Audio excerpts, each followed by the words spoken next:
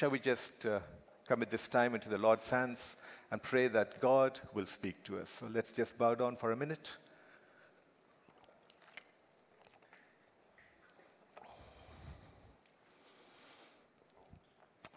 Thank you, Father. Thank you, Lord. Thank you, Holy Spirit. Father, we continue, Lord, to commit this time into your hands, Lord Father, and ask that you minister unto us, Lord Father. Father God, you have got a word for us, Lord Father. And Father, we want to be receptive to that word, Lord Father. Father God, I pray, Lord, that our ears will be attentive and our hearts will be open to receive that which you have for us this day, Lord. Father, we ask that you minister unto every one of us. And we commit ourselves into your hands. In Jesus' name we pray. Amen. Now, there was one thing I needed to do. You see, this is 2017. No, I'm not fighting. Okay. But I thought this is my smartphone, for those of you who don't know it. Right. So I'm going to take... I don't even know how to hold the phone properly. Okay. Up. Oh, sorry, I got that. I'm wondering why I'm not in the picture. I've got the wrong camera. Now there I am. Yep. Now this is not enough, huh?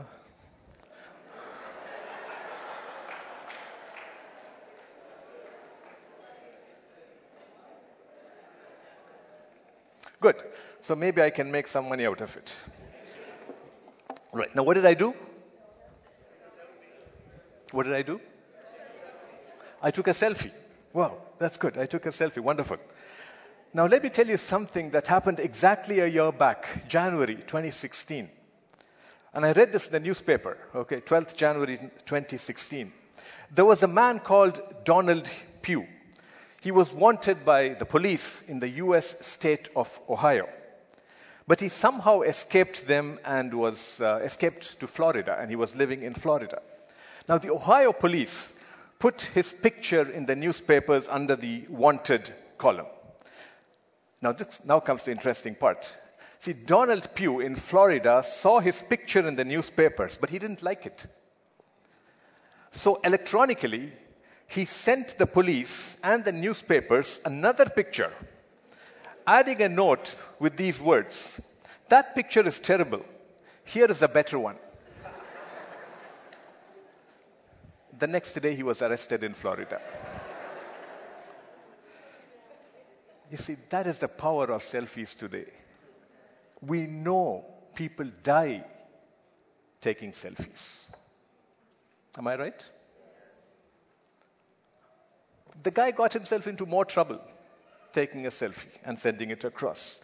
And yet, people are so enamored, like I was a minute and a half back, to just look at themselves all the time. A few years back, if you had a camera, the camera always focused there. Now people are not interested in that camera. They are interested in this camera. Everybody is focusing on themselves.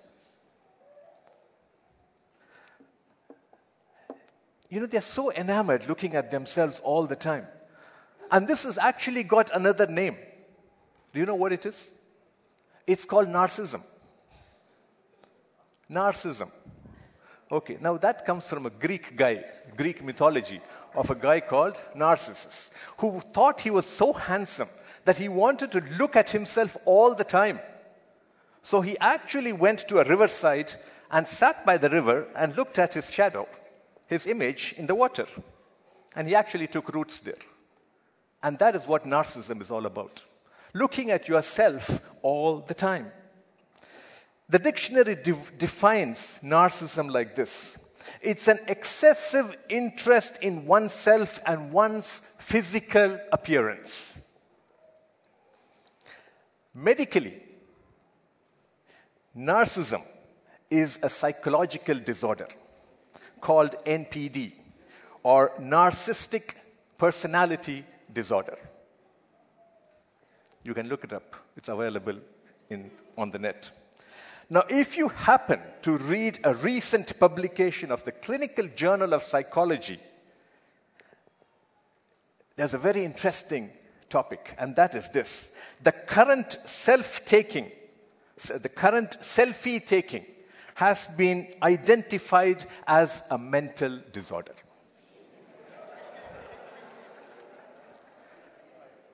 So all of you who go around taking selfies with your marvelous smartphones and tablets need to have your heads examined.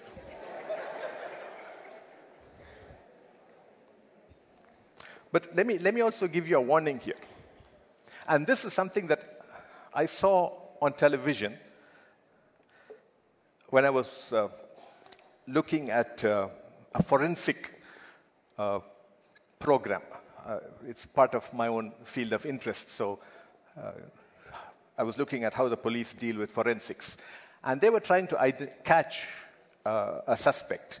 Now, the problem is they saw a person they thought might be the suspect, but they were not too sure. They needed to confirm this with facial recognition software and various other things. And so they were wondering how to get close to the guy because they were afraid he might be also armed. He probably would be carrying some plastic bombs upon him, and he could blow it up at any time. So suddenly one of those investigators got a good idea. So what she did was she took her phone and she went some distance from him. Now let's assume Brother Standrick is the suspect, okay? So she just stood there and she took a selfie of herself, but she got him in the picture. And this was immediately sent to the police headquarters, where, of course, they forgot all about the lady who was taking the picture. They blew up his picture. They focused on him, looked at compared it with the software that they have in the police records, and identified that he was actually the suspect. Okay. Now, why am I telling you this? Because you see so many people taking what you assume are selfies. Are they taking themselves or are they taking you? Now it becomes a little scary, isn't it? So we need to be careful. That's a warning. Don't assume that anyone and everyone taking selfies of themselves is actually of themselves. They may specifically have you in the background, and you may be the real reason for that selfie. This is also a medical problem. It's called obsession.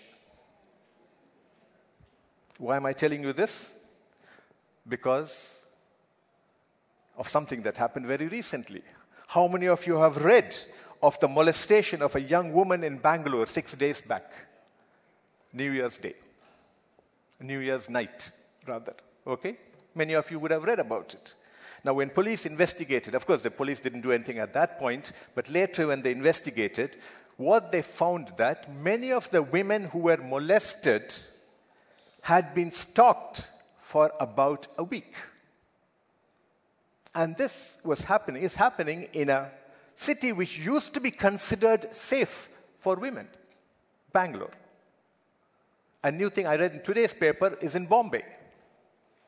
So people are stalking others. Who's stalking you? I don't know. It's not me. That much I can tell you. But this has become a useful device for that purpose. So be aware. Okay, be aware, especially the younger people. Please be aware that there is an evil world out there. Selfie taking, I've written it down here, selfie taking using these horrible gadgets may not actually be innocent events. Okay?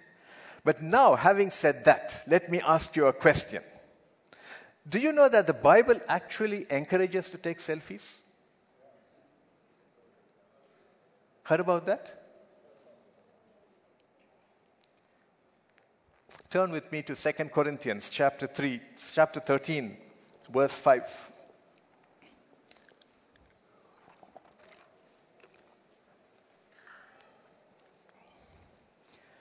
Second Corinthians chapter 13, verse 5. Examine yourselves as to whether you are in the faith. Test yourselves. Do you not know yourselves that Jesus is in you, unless indeed you are disqualified? So the first two words are examine yourselves. Turn also with me to another verse that we use very often and we will be using about half an hour later. 1 Corinthians chapter 11, verse 28. But let a man examine himself, and so let him eat of the bread and drink of the cup. So let a man examine himself. That's in the Bible. Galatians chapter 6, verse 4. But let each one examine his own work, and then he will have rejoicing in himself alone and not in another. Let each one examine his own work. And it goes on that way. So you see, there you have it. The Bible, written centuries back, long before the discovery of the camera, is actually the first place where we are encouraged to take selfies periodically. Only the words used are obviously different. The Bible tells us that each and every one of us should examine himself or herself. The difference between the worldly selfie and the biblical selfie is that the worldly selfie focuses on the outward appearance, while the biblical selfie focuses entirely on the inner person. The examine yourself is not about your external appearance. The examine yourself is about your inside. The worldly selfie is all about your outside. And so that is what we are going to do today. We are going to take a biblical selfie and look inside ourselves. Okay, and therefore, the title of today's message is simply The Biblical Selfie.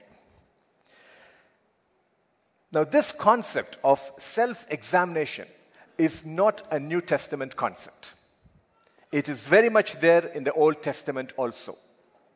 And just to quote a very well-known verse, please turn with me to Haggai, chapter 1, verses 5 and verse 7.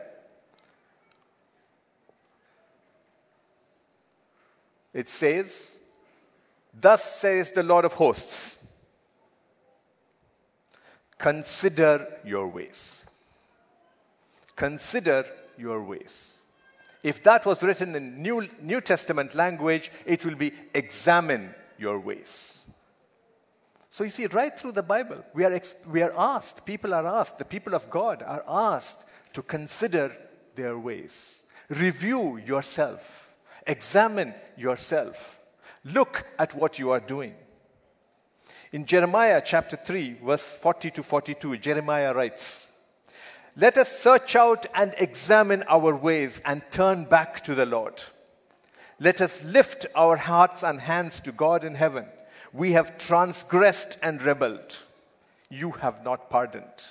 But it starts off by saying, let us search out and examine our ways. See, so that is something we need to do. It's something that we have to apply to ourselves. It's a periodic test. It's a periodic activity that you and I have to apply to our own selves. It's so easy to examine the lives of others and make comments, judgments. Oh, do you know what this brother did? Do you know what that sister did? Could have done it better.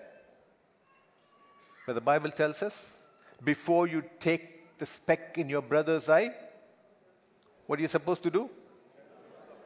Just take the log in your eye. Or poke yourself with the log in your eye. Doesn't matter. Okay, but you have the log. He has the speck. Okay, so we are expected to examine ourselves first. So over the next 20 minutes, let's examine ourselves in some areas of our daily living. Obviously, there are many areas that we will not be able to talk upon. There are so many things that we could examine ourselves in. But I shall leave that to you to do individually in consultation with our Heavenly Father. So let's go back to 2 Corinthians chapter 13, and we will read from verses 5 to 10. Okay, so 2 Corinthians 13, 5 to 10.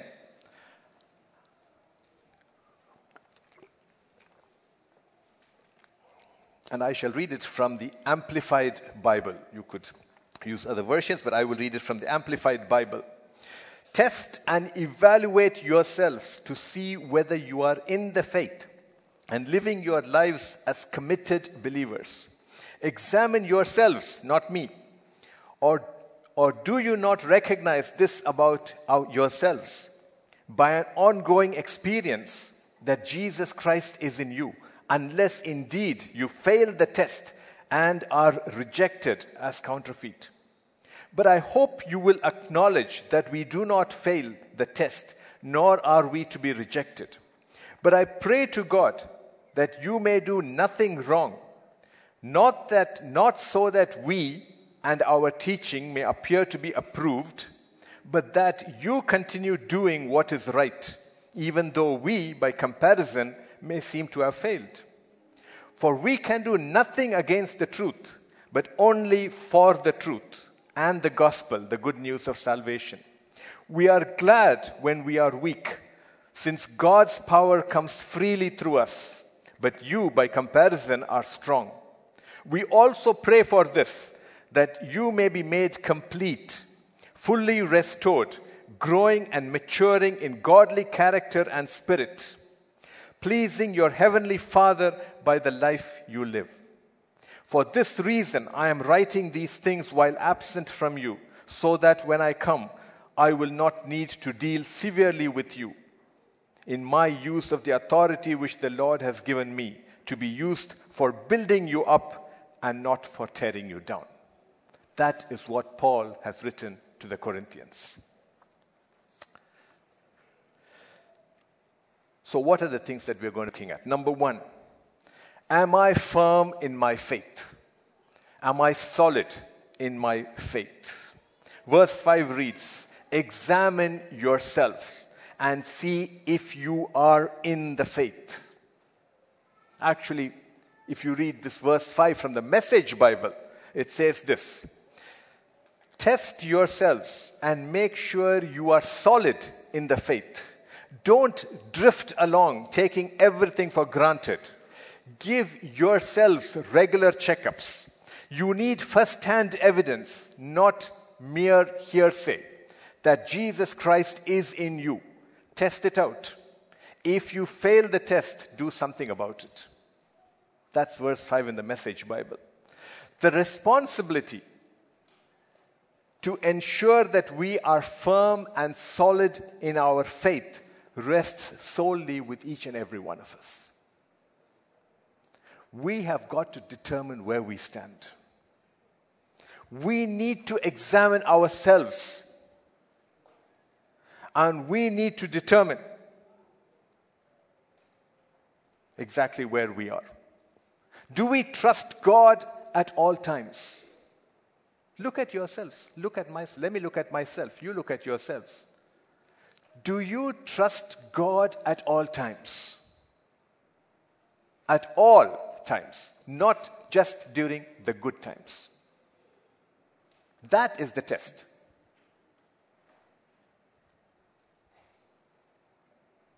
When God has told you that He is going to do something for you,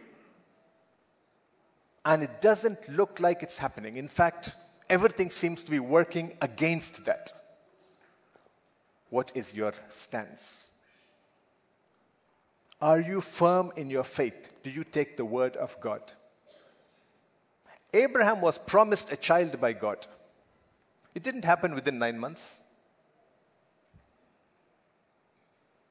It didn't happen within 18 months. It took 25 years. Abraham messed it up in the middle. He still got that child which God promised. That never changed, because once God promised that child to Abraham, that was going to happen, whether Abraham liked it or not. But Abraham tried to assist God. Abraham tried to solve the problem for God in a slightly different way. And ever since that attempted solution by Abraham, there is a mess. So the question is, do you trust God all the time? If you find that God has told you something and it hasn't happened yet, what do? That is the test of your faith. It might be happening for your neighbor. Your neighbor may be asking for something and receiving the answer immediately. That is not a reflection of your relationship with God. Neither is it a statement that he or she has more faith than you. It simply is God deals with you sovereignly and God deals with your neighbor sovereignly. That's God's right. God doesn't have to clone everything the same way. Just because it happens in apartment 1A doesn't mean it has to happen in apartment 1B and in apartment 1C. Are you firm in your faith? So the natural sub-question that comes to this is actually a sorry question, but it is a question that you need to ask yourselves. And the question is this: am I truly born again? Or am I a counterfeit Christian?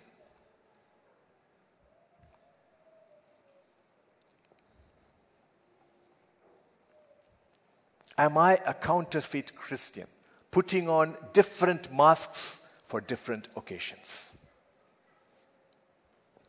You see, the Bible tells us that if you are truly born, how do we know that? The evidence is your fruit. No evidence? Question the fact. This is also science. Anybody who's in science will know this. No fact is taken as fact unless you see the evidence. The Bible tells us that if you are a child of God, you will be known by your fruit. And so I'm asking you this sorry question, this sad question, but it is a reality. Because there are so many people right around the world who profess to be born again without having an idea of what it is to be born again. It's a fancy fashion in church to be born again without understanding it. Therefore, we need to ask ourselves that question today before we go the remaining 359 days of this year. Am I truly born again? Is Christ really there in my life? Or am I living a double-faced life? Am I a sham? Am I putting on a mask when I come to church? Am I putting on a mask when I go to the supermarket? Am I putting on a different mask when I go to the office? If we can answer that question, you will know how near you are to God. Because the promise for this year is simply that God will answer prayers. He is near you, provided you live right. You've got to be close to Him in order to get the answers to every prayer that we're going to put up this year. We were told last week that we need to put a list. And at the end of the year, we tick the boxes. God has answered this. And I think we should do that. We should all do that. Don't be scared. Because that will tell you actually where you are. Tick the boxes. Write them down and then tick them as they happen. But they will happen if you are close to God. So that's the sub-question that you need to ask. Am I firm in my faith? The sub-question is, am I truly born again? Number 2, am I committed to reading and understanding the Word of God? Am I committed to reading and understanding the Word of God? Verse 8 says this: for we can do nothing against the truth, but only for the truth. We can do nothing against the truth, but only for the truth. The Bible is the truth. That's the Word of God. I can do nothing against it. So if the Bible tells us this is the way we need to walk, that is the way we need to walk. But how do we know that's the way we need to walk unless we read, unless we understand, unless we meditate on the Word of God? Very important that we are committed to reading with understanding the Word of God. Paul is simply reminding us in these sets of verses that without the Word of God, we can actually do nothing. Whatever we do must be in line, aligned to the Word of God. Thank you, brother. 2016 is dead and buried. 2017 is new. It's fresh. It's a blank page to write upon. And I pray that every one of us will determine to spend time reading and understanding the Word of God this year. And I'm specifically addressing the young people right now.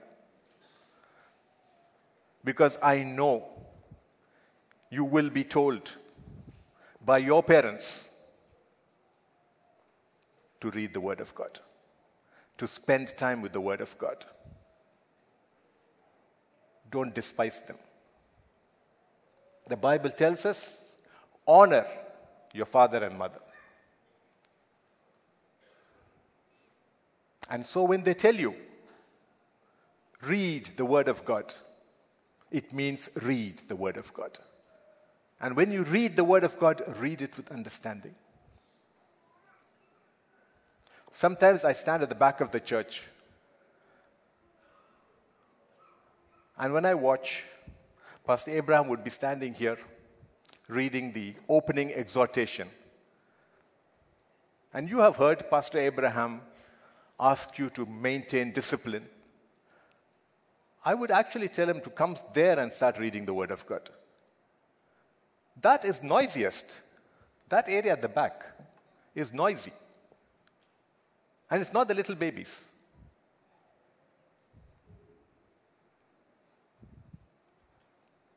You see, we need to respect the Word of God. When it is being read, remember I gave a message a couple of months back where when the Word of God was being read, people stood up.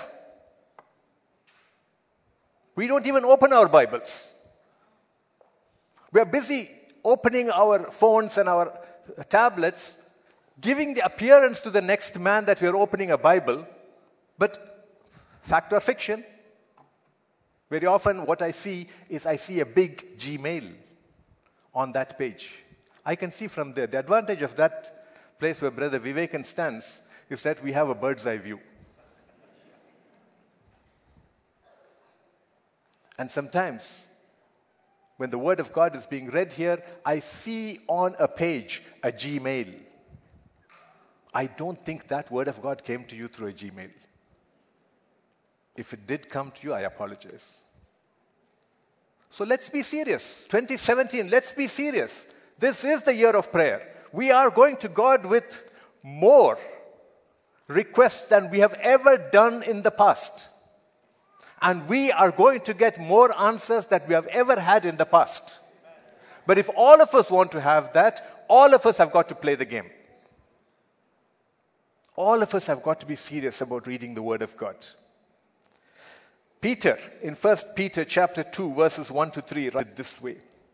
Therefore, putting aside all malice and all guile and hypocrisy and envy and slander, like newborn babies, long for the pure milk of the Word, that it may grow in respect to salvation, if you have tasted of the kindness of the Lord.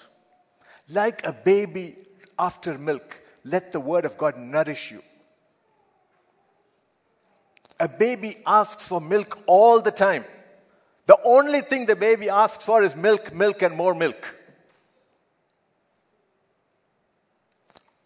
Let us be like babies, asking for the Word of God. Let me be nourished by the Word of the Word of the Lord.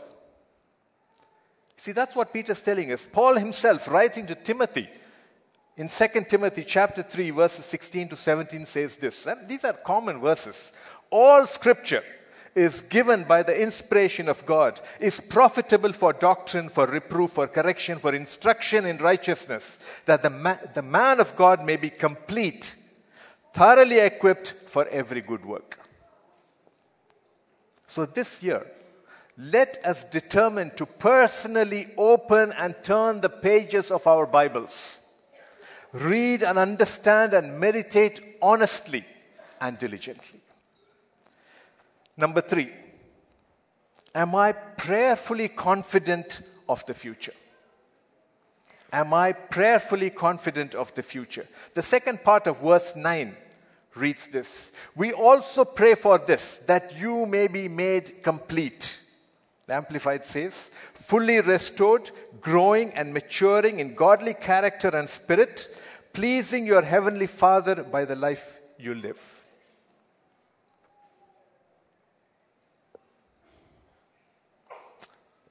Paul prayed for the people of Corinth. He was writing to them. He said, we pray for you all the time.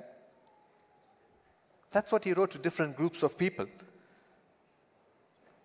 And he prayed that they would be made complete, fully restored, growing and maturing in God's character and spirit. And that's what we all need to be doing for every other person. When we pray, let's not be selfish about, God, give me this, give me this, give me this, give me this. Let's also pray for our neighbors. Let's pray for others. Let's include everyone into that prayer point. That every person, the man next to you, may be fully restored. The man next to you, the woman next to you may be made complete in God. Because we also know from the word of God that iron sharpeneth iron. So if the man next to you is blunt, you are going to become blunt after some time. If the people next to you are cold in their love for God, you will become cold after some time. But if the people next to you are on fire for the Lord, you will be on fire for the Lord. It's association. Birds of the same feather flock together. English is a good language. It has a lot of these things written by I don't know who. So, pray for the guy next to you. Pray that he will mature and she will mature so that you will also mature. Okay, it's a good thing.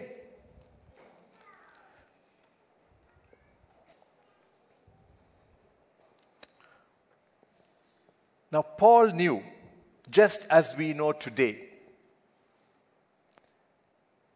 that not everyone is going to be praying positively for you and me. There's always those people who will try to pull you down. There are always those people who are negative. There are always those people who would like to be bearish on you.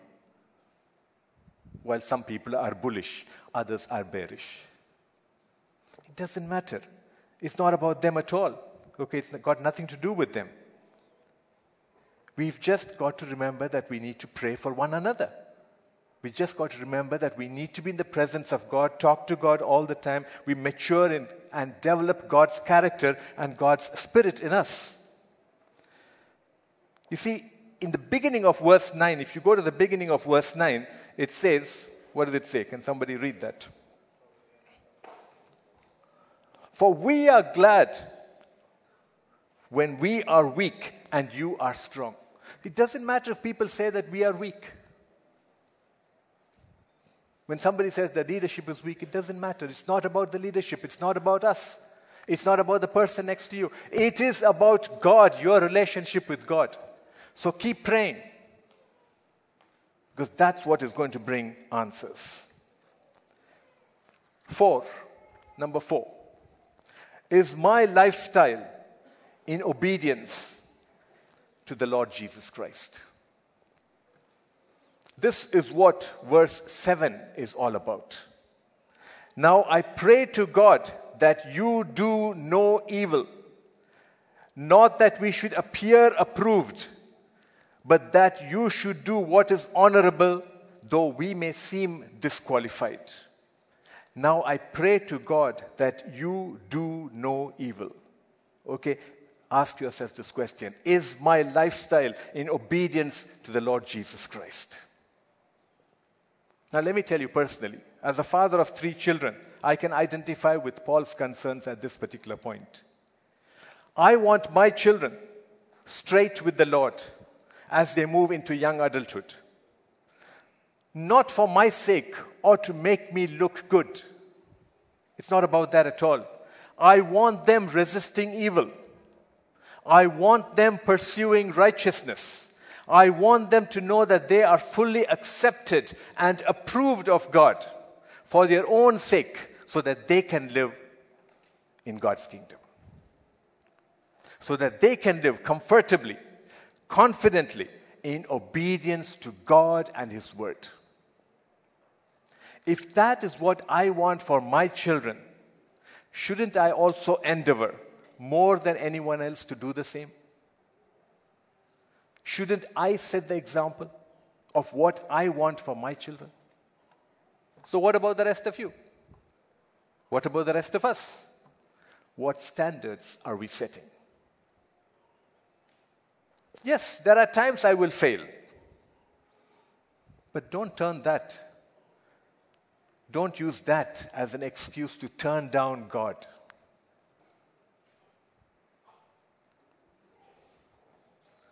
Paul didn't mind being criticized. He never minded it. People said all kinds of things about him, but he said, that's okay, it's not about me. It's all about God. If you can see God in it, that's great. The important thing is constantly ask this question, is my lifestyle in obedience to that of the Lord Jesus Christ? Our reputation, according to worldly standards, simply doesn't matter. The world may look at us and say, what's that you're doing? It doesn't matter. Our future matters.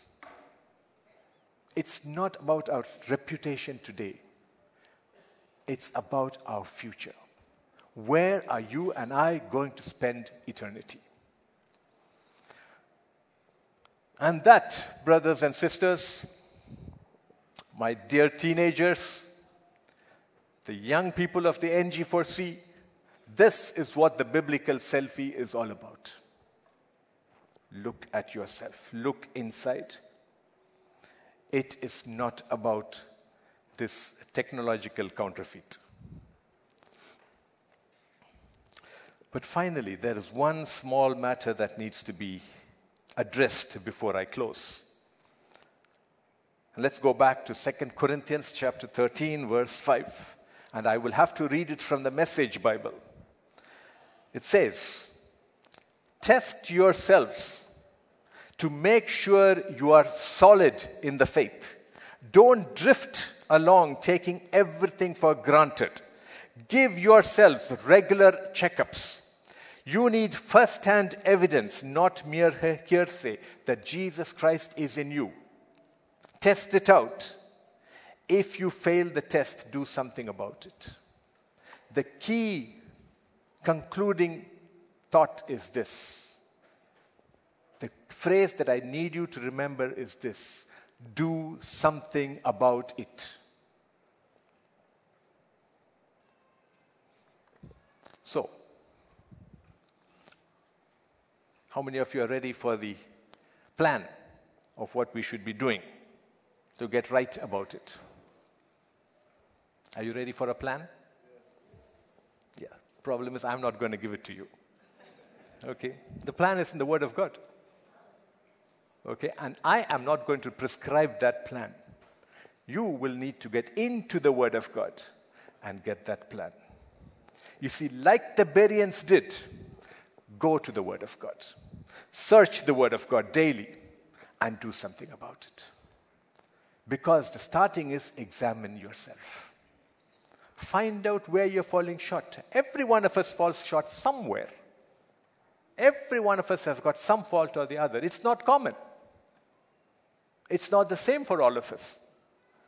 Having examined myself and allowed the Holy Spirit to minister to me and tell me, this is where you need to change, this is where you need to correct yourself, I go back to the Word of God and say, God, show me the way forward. I don't need to come to any one of you. None of you needs to come to me. I need to go to God. And God says, it's in the Word. So I need to search the Word and say, this is where I'm falling short. This is what is happening to me. How do I overcome? And God has the answer. So let's not simply think that, okay, we have heard the theory of it, but what do we do about it? Yes, there is something we need to do about it. Do something about it. Don't stop. But it's in the Word of God. So in conclusion, let me just paraphrase the keys to the biblical selfie. Number 1, learn to be firm in your faith. Learn to be firm in your faith. Number 2, commit to diligently meditate on the Word of God. Number 3, make prayer the cornerstone of your daily walk. Number 4, let your lifestyle be in line with God's directions and God's commands. Shall we pray? Just take a moment to talk to God. Continue to look at yourself. Examine yourself. Find out where you need correction. Talk to God.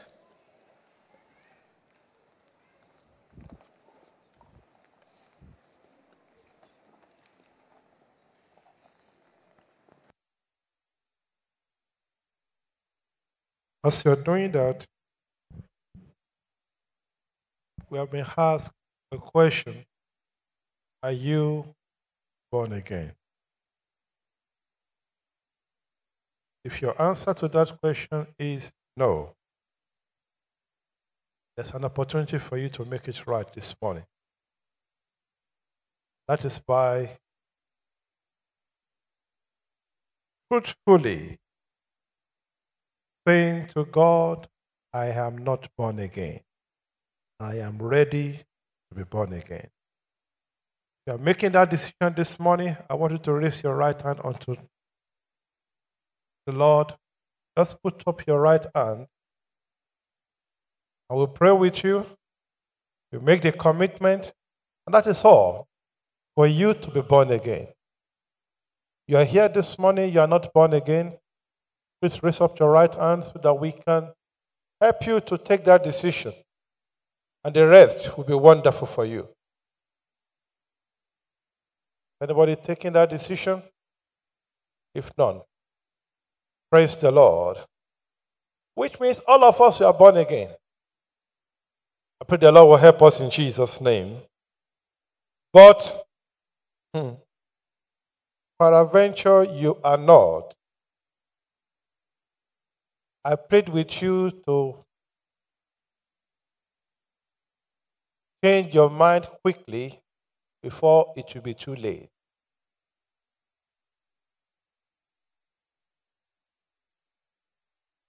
We're going to the session of the Word of God, which says we need to partake of the table of the Lord. But before we go to that, let's read the scriptures. In 1 Corinthians 11, 23 to 32. Therefore I have received of the Lord, and that which also I delivered unto you, that the Lord Jesus, the same night in which he was betrayed, took bread, and when he had given thanks, he brake it and said, Take, eat. This is my body, which is broken for you. This do in remembrance of me. After the same manner also, he took the cup. When he had stopped, saying, This cup is the New Testament in my blood. This do ye as oft as ye drink it in remembrance of me. For as often as ye eat this bread and drink this cup, ye do show the Lord's death till he comes.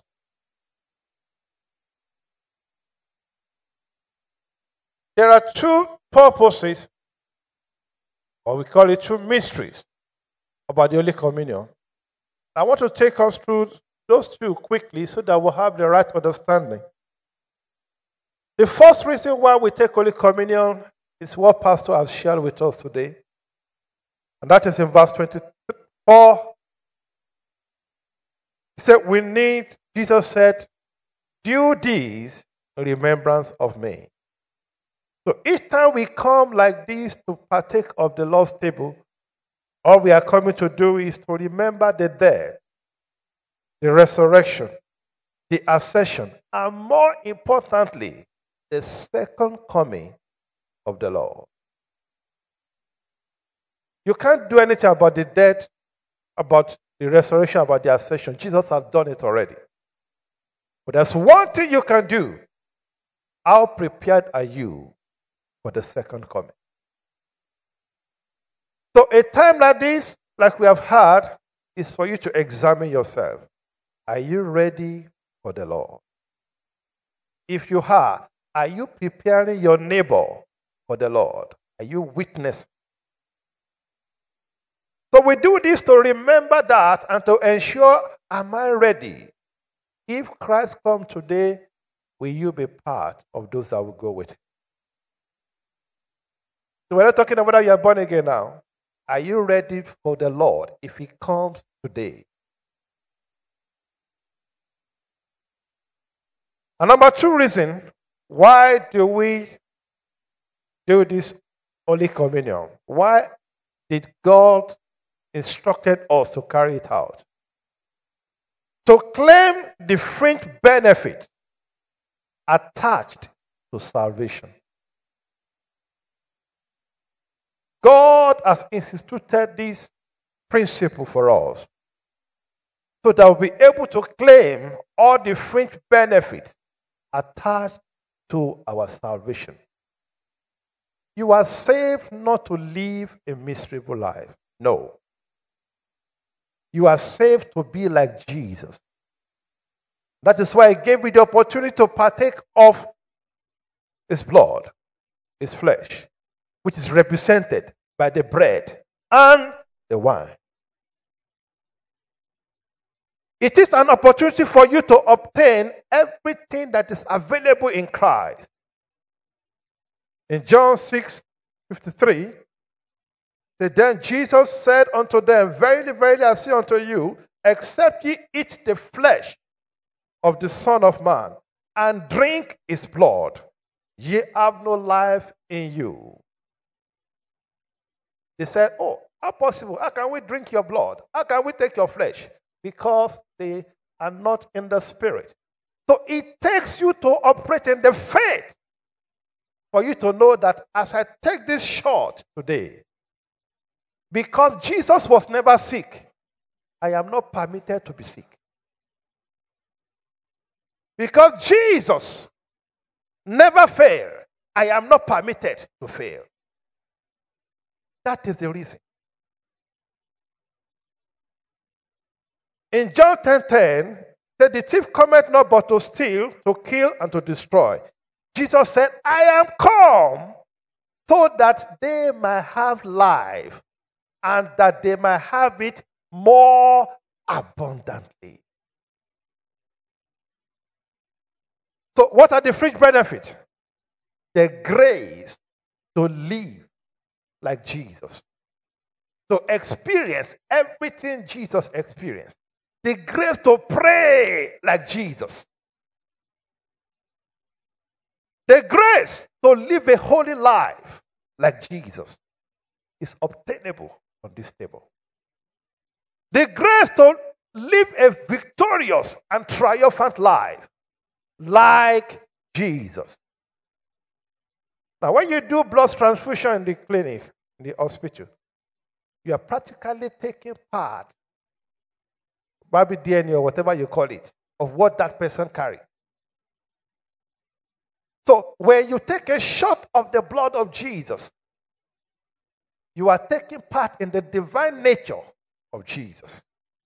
So, I need to come this afternoon with that expectation, with that understanding, that anything that is not planted of God in my life, as I take this bread and this wine today, Lord, let them get out of my life.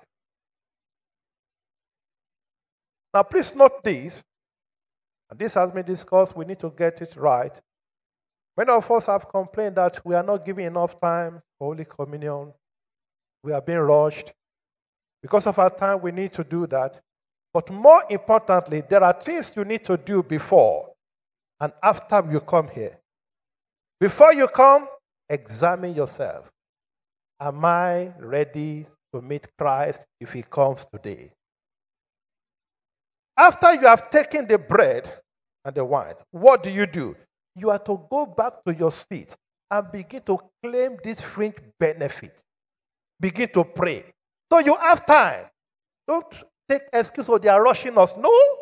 You finish from here. Go back to your seat. Not looking at somebody else. But you do what? Be praying. Not be distracted. So please, let's not take excuse that, oh, they don't give us time. No. You have time to table your request before God. And the answer will come speedily. In the name of Jesus. The table today is only for those that are born again and are water baptized by immersion and are living a glorious life in Christ. Let us pray. Father, thank you for everything you have done for us. We are so grateful. I declare the table today the table of manifestation of the purpose of this communion, which is to be ready for you and to enjoy all the free benefits that are attached to salvation.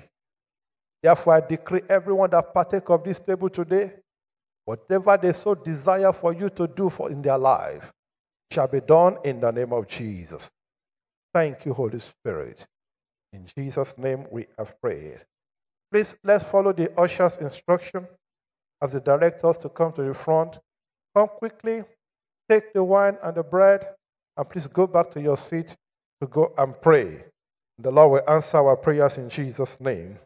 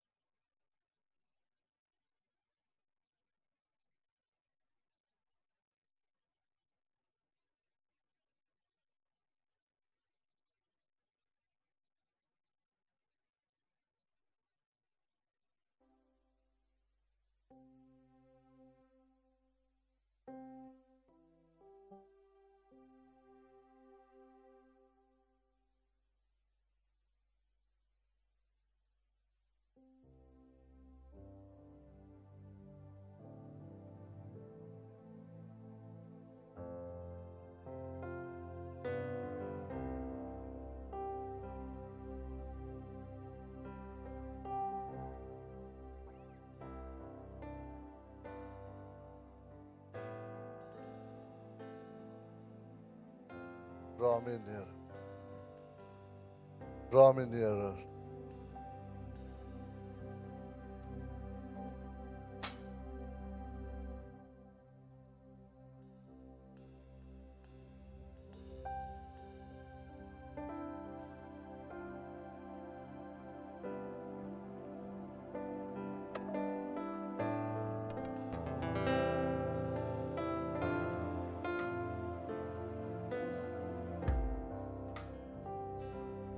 I am thine, O Lord.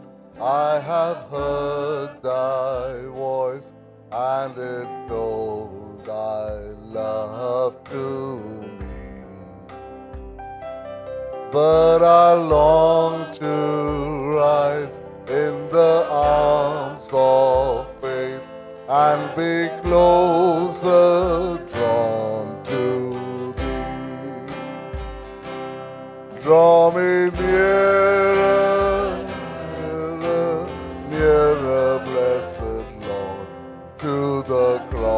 cross where thou hast died. Draw me nearer, nearer, nearer, blessed Lord, to thy precious bleeding side. Consecrate me now to thy service, Lord, by the power of grace divine. Let my soul look up with a steadfast hope, and my will be lost in thine. Draw me nearer, nearer, nearer, blessed Lord, to the cross where thou hast died. Draw me nearer, nearer, nearer, blessed Lord, to thy precious bleeding side. Oh, the pure delight of a single hour that before thy throne I spend. When I kneel in prayer and with thee, my God, I commune as friend with friend. Draw me nearer, nearer, nearer, blessed Lord, to the cross where thou hast died.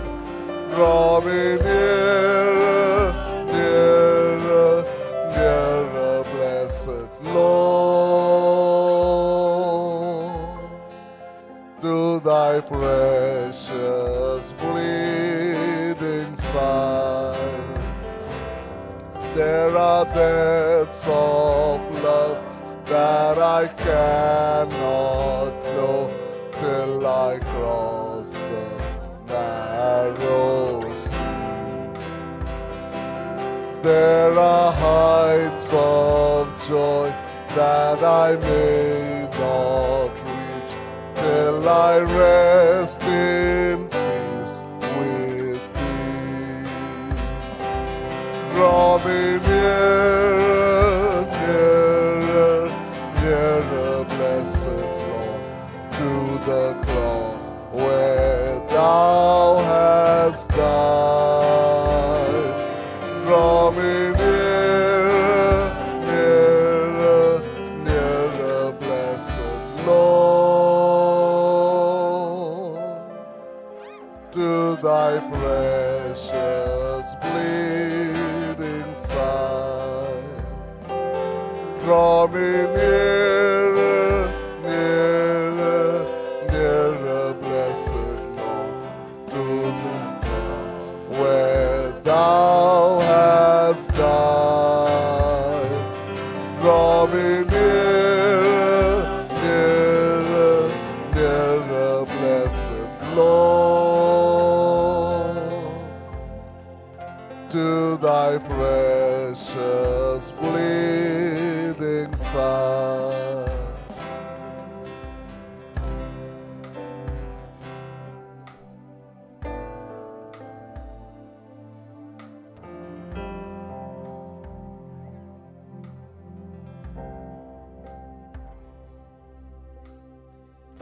To the table of mercy, prepared with the wine and the bread. All who are hungry and thirsty, come and your souls will be fed. Come at the Lord's invitation, see from his nail-scarred hands. Eat of the bread of salvation. Drink of the blood of the Lamb.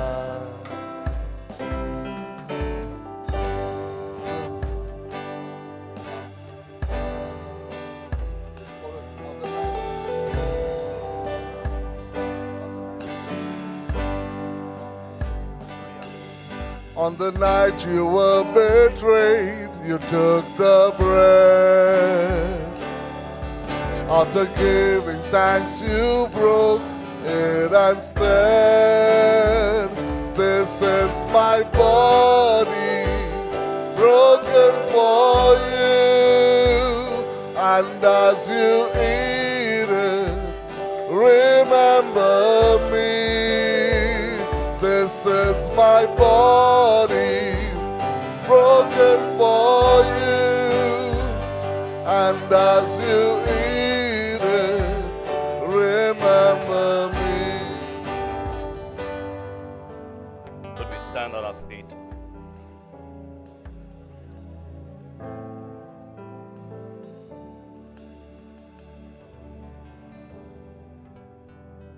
It's time that we examine ourselves, but that examination of ourselves should continue morning, noon, and night. Most of the time we examine ourselves now, but we forget what to do at the end of the day. The scripture says also the same in 2 Corinthians 13, "Dear brothers and sisters, I close my letter with these last words. Be joyful," number one. Grow to maturity.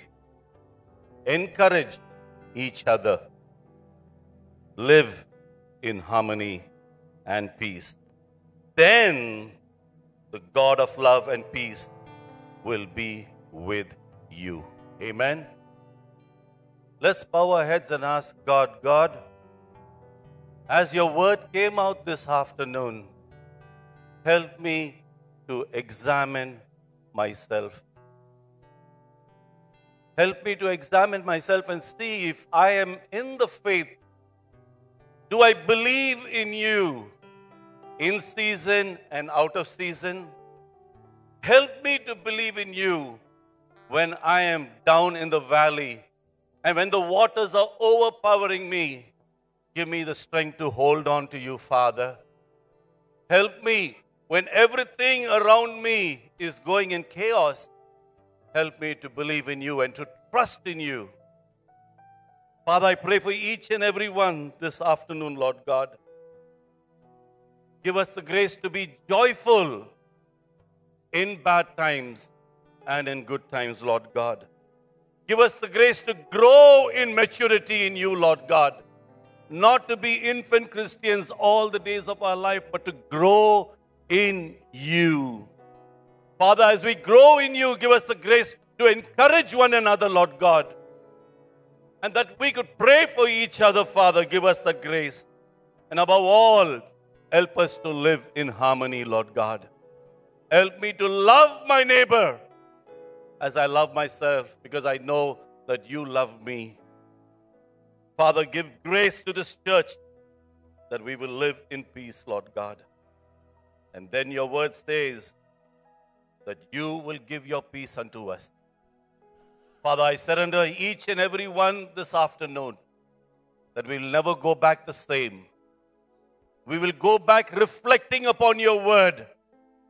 And we will examine ourselves continuously, Lord God, so that we know if you come tonight, that we will be with you in paradise. Father, I thank you for each and every one this afternoon. May there be peace at the houses, Lord God. May they have peace at work, Lord God. And may they have peace within themselves, Lord God. Trusting you, believing in you, and obeying every word of yours, Lord God. Father, we say thank you for this beautiful time, for giving us the word, Lord God. And I pray that our pastor, that you will bless him, Lord God, you will use him more and more, and you will reveal your word more to him, Lord God. And as he brings forth your word, I pray for signs and wonders to follow in Jesus' name, Lord God. Father, I pray this prayer for each and every one. And as we meditate upon your word, you will reveal yourself to us, Lord God. Give us the grace to hunger and thirst after your righteousness, Lord. In Jesus' name we have prayed. And God's children say, Amen. Let us share the grace together. May the grace of our Lord and Savior Jesus Christ, the love of God the Father, and the fellowship of the Holy Spirit be with us now and forevermore. Amen. Surely, goodness and mercy shall follow us